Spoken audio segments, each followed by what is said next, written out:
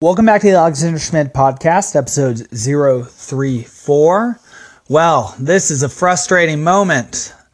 Listeners, I just gave a 46-minute long lecture, and this Anchor app failed me. So, I am not going to be giving a very high rating to Anchor today because I'm very much frustrated with the fact that I just gave a lot of good and expensive work for, frankly, nothing. And so, we're going to move on and we're going to get this done, but you should understand that this is being done with a little bit of anger in my heart, similar to that which Archelaus felt, though he feels that he was dealt with unjustly by man. I suppose I feel I was dealt with unjustly by technology, which is of course an extension of man. And even though I'm doing this on my wonderful cell phone in front of my wonderful computer and being able to share the highest art ever produced in our civilization with you all, I still find myself frustrated. So where is it that we started or stopped off last time? Well, we sent a failed embassy to Archelaus, and we sent Aias the Greater and Phoenix to do it, and it was under the advisement of Nestor, and it was Agamemnon who agreed to it. And so that was a wise move on his part, especially because, well, we recall that Agamemnon is the one who first took Archelaus' concubine away, and in taking Archelaus' concubine away, Archelaus went away. And so all the men who just experienced their first ever loss as Achaeans during Book 8, well, who do they blame for this? Well, they understand that the reason they lost is because Zeus turned against them. Why did Zeus turn against them? Potentially because Archelaus is not there. And why is Archelaus not there? Because his concubine was taken. And who took his concubine? That was Agamemnon. So who does everybody blame? Agamemnon. And so Agamemnon had to send an embassy to Archelaus to beg him to come back, but that would have been too easy. And so, well, he failed, and what is he doing now? Well, it's later at night, and he's still nervous, and he's plucking at his hair, and he just can't go to sleep because he's so worried about being the biggest loser of all time. And that's a technical definition because the Achaeans have 10 times more people than the Trojans. They are more disciplined, they're more ordered, they have more effective and strategically sound gods who are better organized and work together more harmoniously together. He has every single advantage, including Archelaus, a near god on his side, who he's managed to get essentially to be his enemy for a while. And so he's not looking good as a leader. Recall that even Diomedes mentioned the fact that Agamemnon, should there be a loss, it will be Agamemnon's name who is pasted next to that. And should there be a win, Agamemnon stands to be painted as quite the winner. Well, unless, of course, the Iliad gets written and we understand exactly how much he has to do with that. And so Agamemnon, pulling at his hair, decides to go seek Nestor, which means he seeks wise counsel, which means he's seeking wisdom, and that's an intelligent thing for him to do. Menelaus, we also note, cannot sleep as well. And why can't he sleep? Well, not for the same reasons as Agamemnon. Recall that Menelaus does have some part in the fact that people are there fighting, given the fact that it is his wife that everybody is fighting for, Helen, or his used-to-be wife, because of course she's married to Paris now, and the legality of cross-cultural marriages at that time. Well, there was no paperwork on it, let's just say it that way. So her status as who she's married to is sort of determined by a John Lockean way of who is she with right now, and she seems to be with Paris, though she doesn't much care for him. And so Menelaus can't sleep at night because he's sad. He's worried about. He just can't sleep because of all the Achaeans dying for him. And so he gets up and he goes to approach Agamemnon, as one would expect him to do, as he's the lower-ranking man, Agamemnon the Greater. And Agamemnon tells Menelaus, well, first Menelaus suggests, Agamemnon, we have to do something. I don't want more men to die. And Agamemnon, of course, doesn't want to lose and doesn't want to be known as a loser. And so he's open to this sort of suggestion. So what does Menelaus suggest? He suggests that they send a spy. And why would sending a spy be effective at this moment in time? Well, recall, the Trojans. The Trojans are for the first time camped outside of Troy, outside of the Achaean wall. So this is the first time that their strategy has not been hide within Troy, perhaps send out a skirmish force to deal with the Achaeans. And so their strategy is going to change as well as their position has changed. So a spy could be very useful if a spy managed to get out there, find out the positions of, say, their various allies, see whether they had sentries, so that whether they could do damage at night and potentially inflict some damage on the Trojans, which is precisely what we're going to see happen. And so Agamemnon tells Menelaus to get Idomeneus and Aias the Greater, effectively the royal and the muscle. Agamemnon is himself going to go get Odysseus, Meges, Aias the Lesser, and Diomedes alongside Nestor. And something sort of interesting that Idomeneus says as Agamemnon collects him is he indicates that he knows that Menelaus often follows behind Agamemnon, that he often he's the second man always, one might say. He's always a groomsman, even though this war is about him, but it is sort of about him being a groomsman, and that, well, he's certainly not the one getting married. Not yet, anyway. And so Idomeneus says, where's Menelaus? He's usually following along with you. I should admonish him. And Agamemnon says, no, he is usually following along with me, but he's actually doing something I asked him to do right now, which is following his orders anyway. So he is still following Agamemnon, which is, I would say, fairly funny and fairly interesting. And so something interesting just from an etymological note is that Menelaus' name comes from Minos, which means to remain or be left behind, and Laos, from which we get the word laity, which means people, so left behind by the people.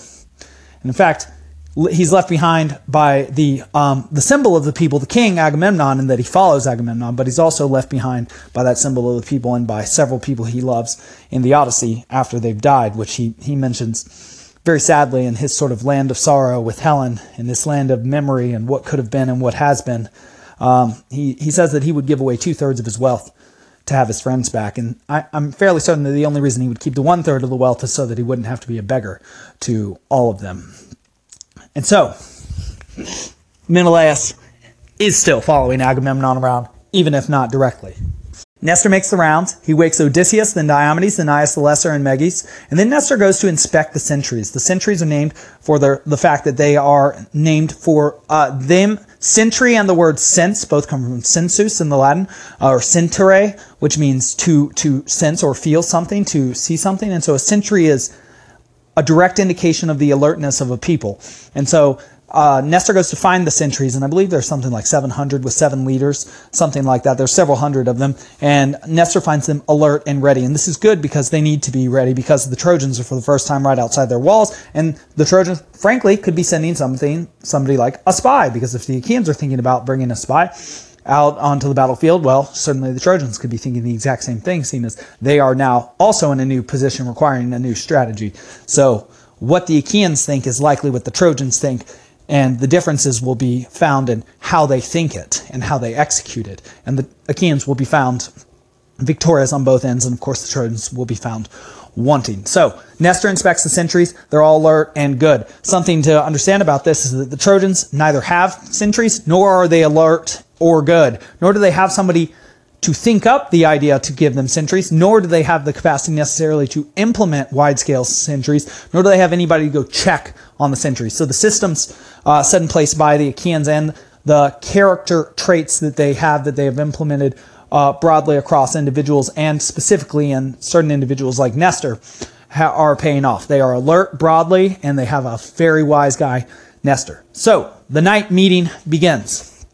First question asked, and it's asked by Nestor, is, who will spy on the Trojans? Is no man trusting in the daring of his own heart and appeal to courage? Who wants the glory of his name to go to high heaven and appeal to glory and eternal fame? And he offers a gift from all the captains of a black lamb, which is a symbol of sacrifice. It symbolizes a unique sacrifice, because a black lamb would have been rare, and so you would have sacrificed a black lamb during an especially auspicious event. So it's sort of a wish for several interesting events to happen in one's life that one is so thankful for that he sacrifices to the gods. And so it's a symbolically rich gift. And so what sort of person is Nestor seeking to extract from the crowd? Well, someone who is courageous, who will fight hard enough to pursue glory and therefore not betray the cause, and someone who wants a unique life full of anomaly and symbolically rich situations. And so who's the first person to pipe up? Oh, well, that would be Diomedes. And of course we expected to be Diomedes, because Diomedes has been on the rise, and we indicated that of the two aspects of Athena we've currently illustrated, Odysseus represents the stabilizing function on the dominance hierarchy in order to maintain its existence so that things stay fair and people can ascend it. And since it's fair and stabilized by the function of Odysseus within the dominance hierarchy, that one aspect of Athena. Then what Diomedes represents, which is how to improve one's station on the dominance hierarchy, or how to climb it. Well, since Odysseus is there, Diomedes is allowed to climb, which is the second function of the dominance hierarchies, or of Athena's wisdom. So we said not only does wisdom maintain the dominance hierarchy so that there's something there that groups people together, but she also represents the capacity to improve one's position within it, which has been evidenced by Odysseus, or Diomedes' improved side on the battlefield, his fighting not only man but God, and also high-ranking Trojan champions. Some evidence from Dante on this, which I've just come into from the last few days of teaching both on the sphere of Jupiter and the sphere of Saturn, is this. In Dante's sphere of Jupiter, Latin phrase diligite justitiam qui judicatis terram, which means cherish justice, you who would judge the planet, indicates that those who are just rulers must first cherish justice in order to be just, but also what do they need to be capable of doing? Judging correctly. And judging correctly involves that they need to have wisdom. And so when we see the eagle speak with one unitive voice, indicating that he speaks for all the people who spoke for the people, the we people, the kings, we also then focus and see 6 souls on the eye of the of the eagle. And, well, what does that mean? That means that which directs the eagle is that which directs the state, and that which directs the eagle is the eye, and the eye, which we know from Dr. Jordan B. Peterson and Carl Jung, indicates Zazu from the Lion King, or the eye on the back of the dollar bill, or the eye of Horus, alertness or awareness. And so that which guides an eagle is that which guides a person, which is that which guides the state. And so awareness is one aspect of wisdom, and that's what Odysseus represents. And that's why, in fact, after Diomedes volunteers, several other individuals will volunteer, including the Iontes and Menelaus. In fact, Agamemnon will say, you don't choose the person who's highest in rank, you choose the person you think is best for the job. And fearing that Menelaus, of course, will volunteer and then die, and then all of this would have been for naught, and his name, Agamemnon's, will go down in history as loser. And so Diomedes chooses, of course, the principle of alertness or awareness or competency, and that's Odysseus. And so back to Dante, in the sphere of Saturn, Saturn takes on the form of a golden ladder, and that's a reference to Jacob's dream in the Old Testament Genesis, where he dreams of a ladder with angels going up and down, and also a reference to, in the Symposium, the conversation about the ladder, the golden ladder of truth. And I forget whether it was Alcibiades or Socrates who brings that up. But I think it is actually Socrates speaking about Diotima when it's discussed. But the idea is that one who contemplates, because the sphere of Saturn is the sphere of contemplation, is one who observes the decrease and increase of position in the hierarchy of being, in the celestial hierarchy of being, or the great chain of being as the medievals would have known it. Well, if you can contemplate and observe the workings of being in moving up and down the celestial hierarchy, which is just a medieval representation of the dominance hierarchy, then perhaps you then understand how to move up and down the dominance hierarchy. And, well, that would mean that the sphere of Saturn, the seventh sphere, represents what Diomedes represents, which is the capacity to transcend or improve one's position upon the dominance hierarchy, based also on the principle of Odysseus, which is awareness. And so you would hope that Diomedes and Odysseus, as the most competent individuals on the Achaean side, outside of, or in a broad way, rather than simply just considering them as fighters, you would hope that they would be the ones that would go out into the night, because they're the most alert, they're the most aware, they're the most able to adapt to circumstances, and they're good friends to each other. Speaking of how well prepared they are, something interesting is that they take off their normal weapons and armor and fit themselves with leather for the night. Why do they do this? Because, of course, that which they normally wear, the normal armor, is made of metal, or at least has metal on the outside and has pieces which are metal. And, well, if the moon and the stars are out, what does the moon shine? It shines light. And what does light do on metal? It reflects. And so one could possibly see the reflection off some of the metal gleaming at night, which will be something that happens in the Aeneid to Euryalus and his lover. Nissus, due to their foolish, avaricious decision to take instead of completing their mission, they kill some individuals foolishly, sort of like one who attempts to kill several pieces but gives up one strategy in chess. And while they're doing that, they will take off pieces of armor. They will strip the corpses, and instead of running to Aeneas, whom they are supposed to contact, they will be spotted and they will be caught. Well, in fact, one of them will be caught, and then the other will. Well, it's an open question whether heroically or not strive to save him, but he will heroically die with the person he loves, precisely because he does not heroically achieve his mission or his goal. And that is a reference back to what will happen tonight, because a Trojan spy will go out and will seriously fail to achieve his goal. So something interesting is that Odysseus's hat, his leather cap, was stolen by his grandfather Autolycus. Autolycus' name means self-wolf, and he was himself known to be a very famous thief. And in fact, funny, I always think this note is that the cap had been stolen by Autolycus by Amintor, the father of Phoenix.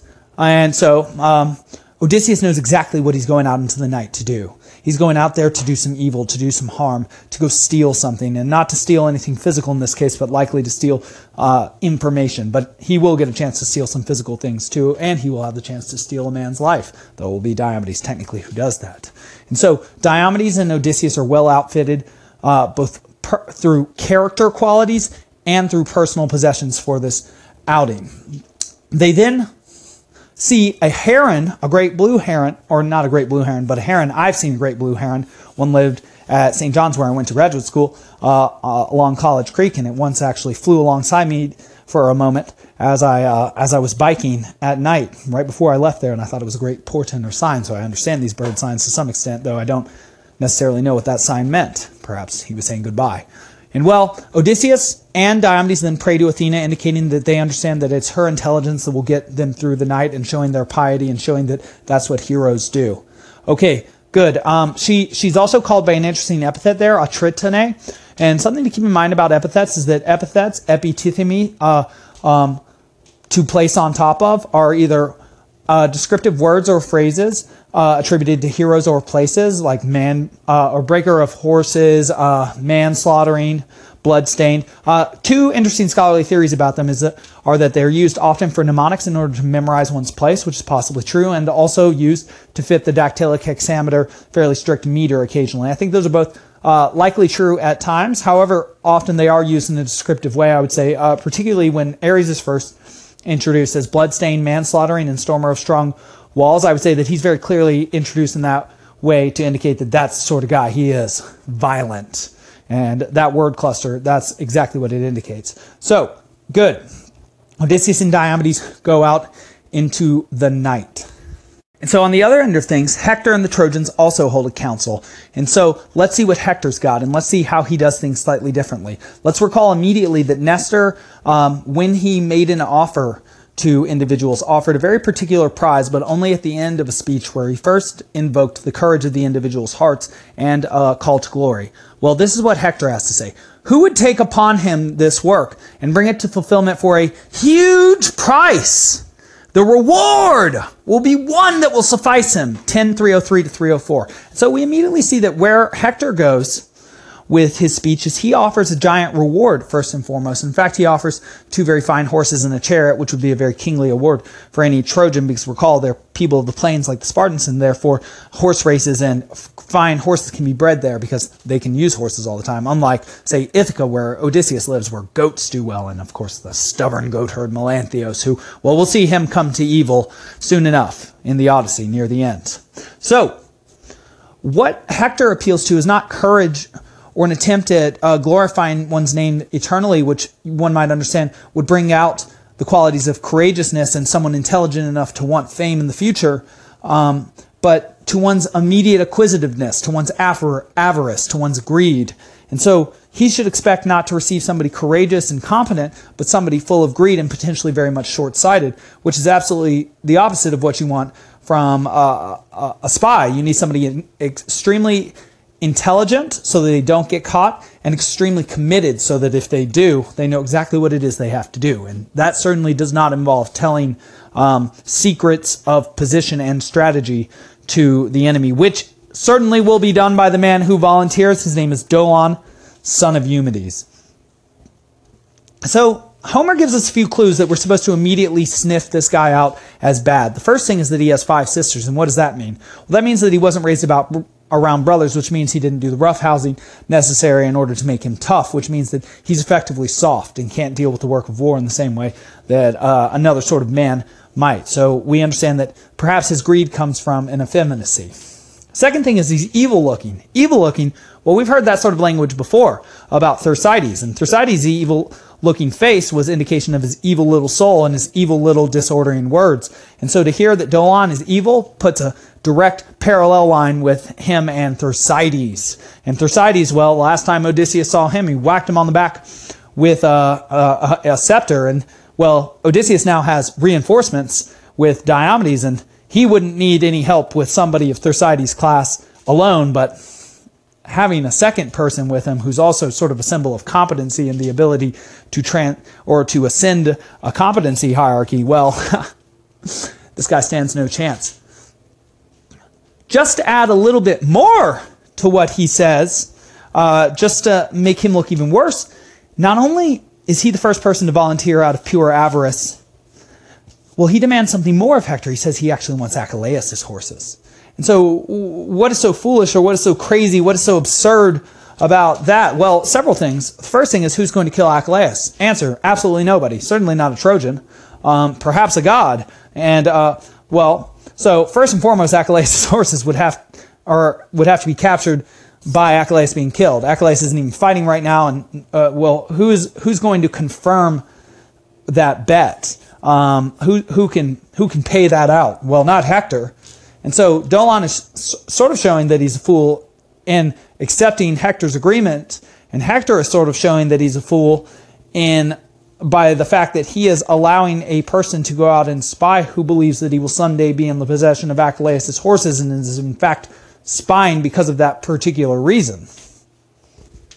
Well, in any case, even though Hector should see that his approach to selection was a poor one that does not involve either trust, and perhaps he doesn't have the necessary trust with the men around him, doesn't know them well enough, not all of them anyway, seeing as there are new men coming in. In fact, new men have come in tonight. They're called the Thracians, and they won't do so well. But instead of relying on trust between individuals and also making a call or an appeal to, say, courage, what Hector does is he appeals to the avarice of his men, and so he gets the most avaricious and one of the weakest and lowest charactered men. And so,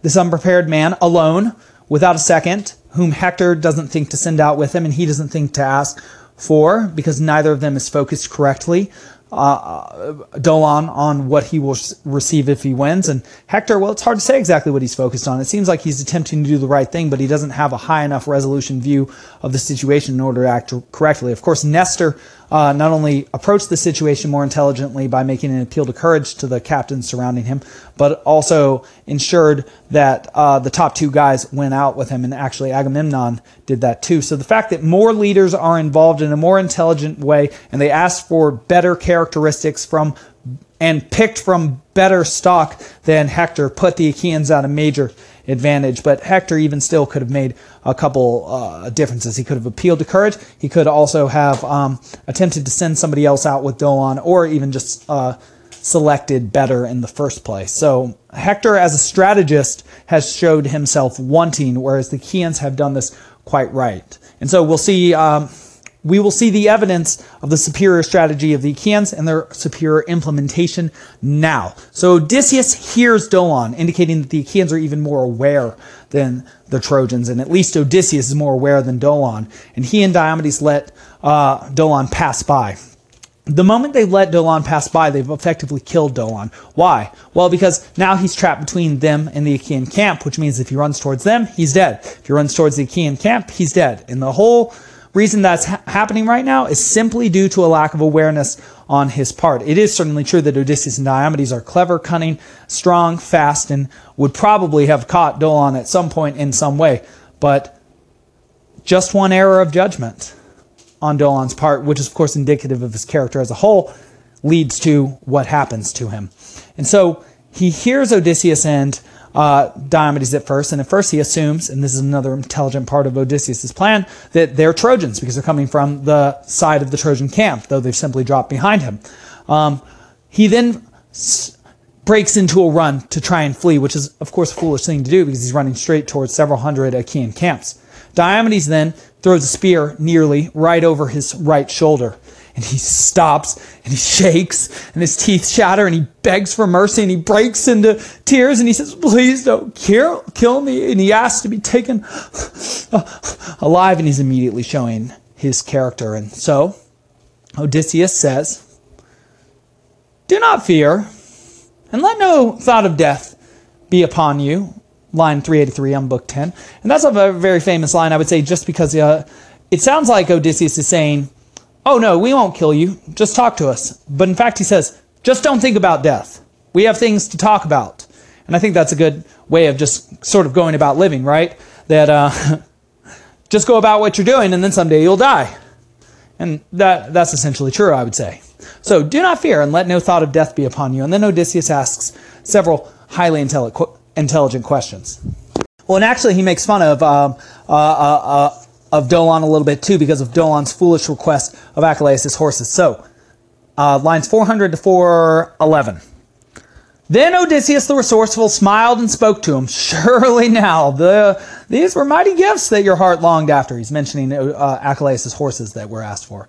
The horses of valiant Iacides. And keep in mind that Achilles is sometimes known by his grandfather's name, Iacchos. Iacides meaning son of Iacchos. And by his father's name, Peleus, Peleiades, like he's called in the very first line of Book 1, is what he's sometimes called, which is also something that happens later on in the text with Diomedes. Diomedes is often called the son of Tydeus, but he's also called the son of Aeneas, who is his grandfather at one point. And it makes a little difference because they are all these are their ancestors, and effectively they are called by their father's name for the same reason that those in the West and America are called by their father's name too, in terms of the last name. They are difficult horses for mortal men to manage or even to ride behind them. For all except Achilles, who was born of an immortal mother. But come, tell me this thing and recite it to me accurately. Where did you leave Hector, the people's shepherd, when you came here? Where is his gear of war line? Where are his horses? How are the rest of the Trojans disposed, the guards and the sleepers? What do they deliberate among themselves? Do they purpose to stay where they are, close to the ships, or else to withdraw back into the city, now that they have beaten the Achaeans? And Dolon starts to recall, or to respond, I will accurately recite all these things to you. And so, what do we see there? We see, first, Odysseus showing his wry sense of humor. He's making fun of Dolon for wanting an impossible gift that he couldn't possibly even enjoy, because he says, not only is that an interesting gift to want Achilles' horses, especially given the fact that he might not even leave, and if he doesn't leave, he'll probably just kill you. But you couldn't even ride those horses. Only his charioteer Automedon, and he can ride them, and only he can ride them from behind. Nobody else can because they're immortal horses, and it's like Dolon wouldn't even know what to do with that gift if he were to get it, and that's the idea behind what he asks. And so Odysseus asks a stream of very intelligent questions. Where's Hector? What is he planning? Where is his gear of war? Where are the other Trojan encampments? Is there a guard detail? Are they alert?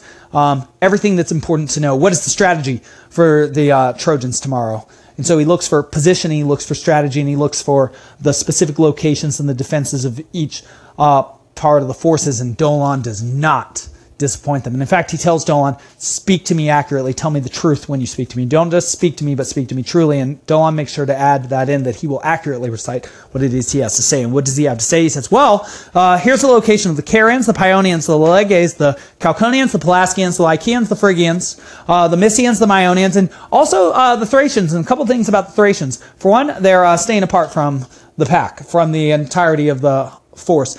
Two, they also just arrived, and well, three, they have these really fine horses and are run by King Rhaesos. And so basically Dolon is understanding that these are the people that Odysseus most wants to hear about, because he knows that in telling Odysseus these facts about them, they're new and therefore green and therefore not used to the battle and therefore do not have a guard detail.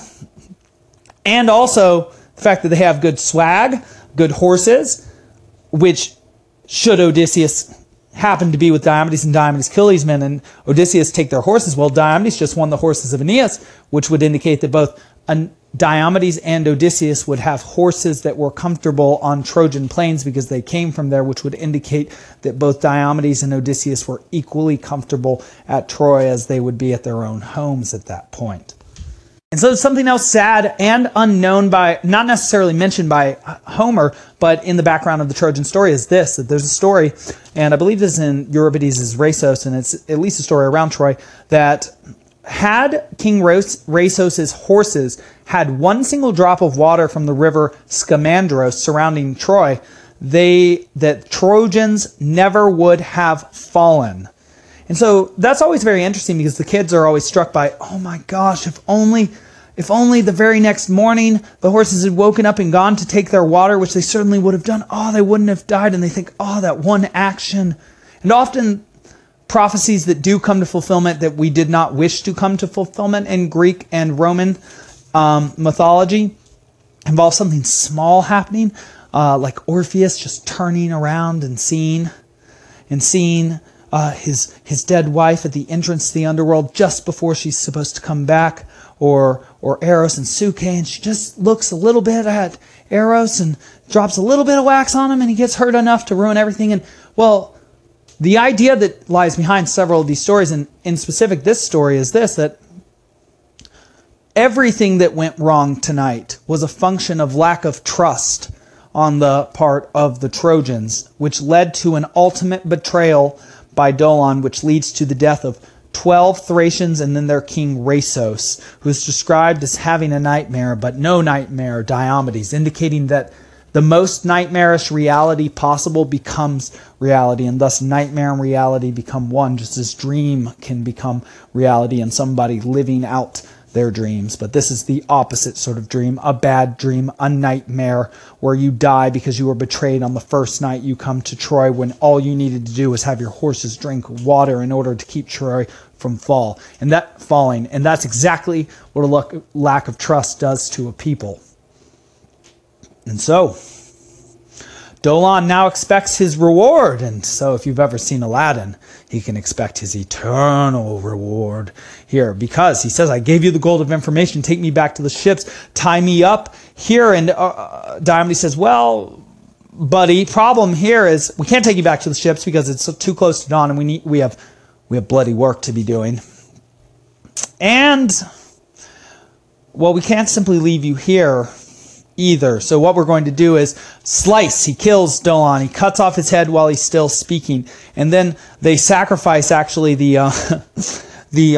items of Dolon to Athena, the armor. And that's very interesting because it indicates they understand that the reason that he died and they didn't is because she favors them and not him, which means they act intelligently and he didn't. And so they actually thank their very intelligence, Athena, for surviving. And so what do they go do then? Well, they go to where the Thracians were.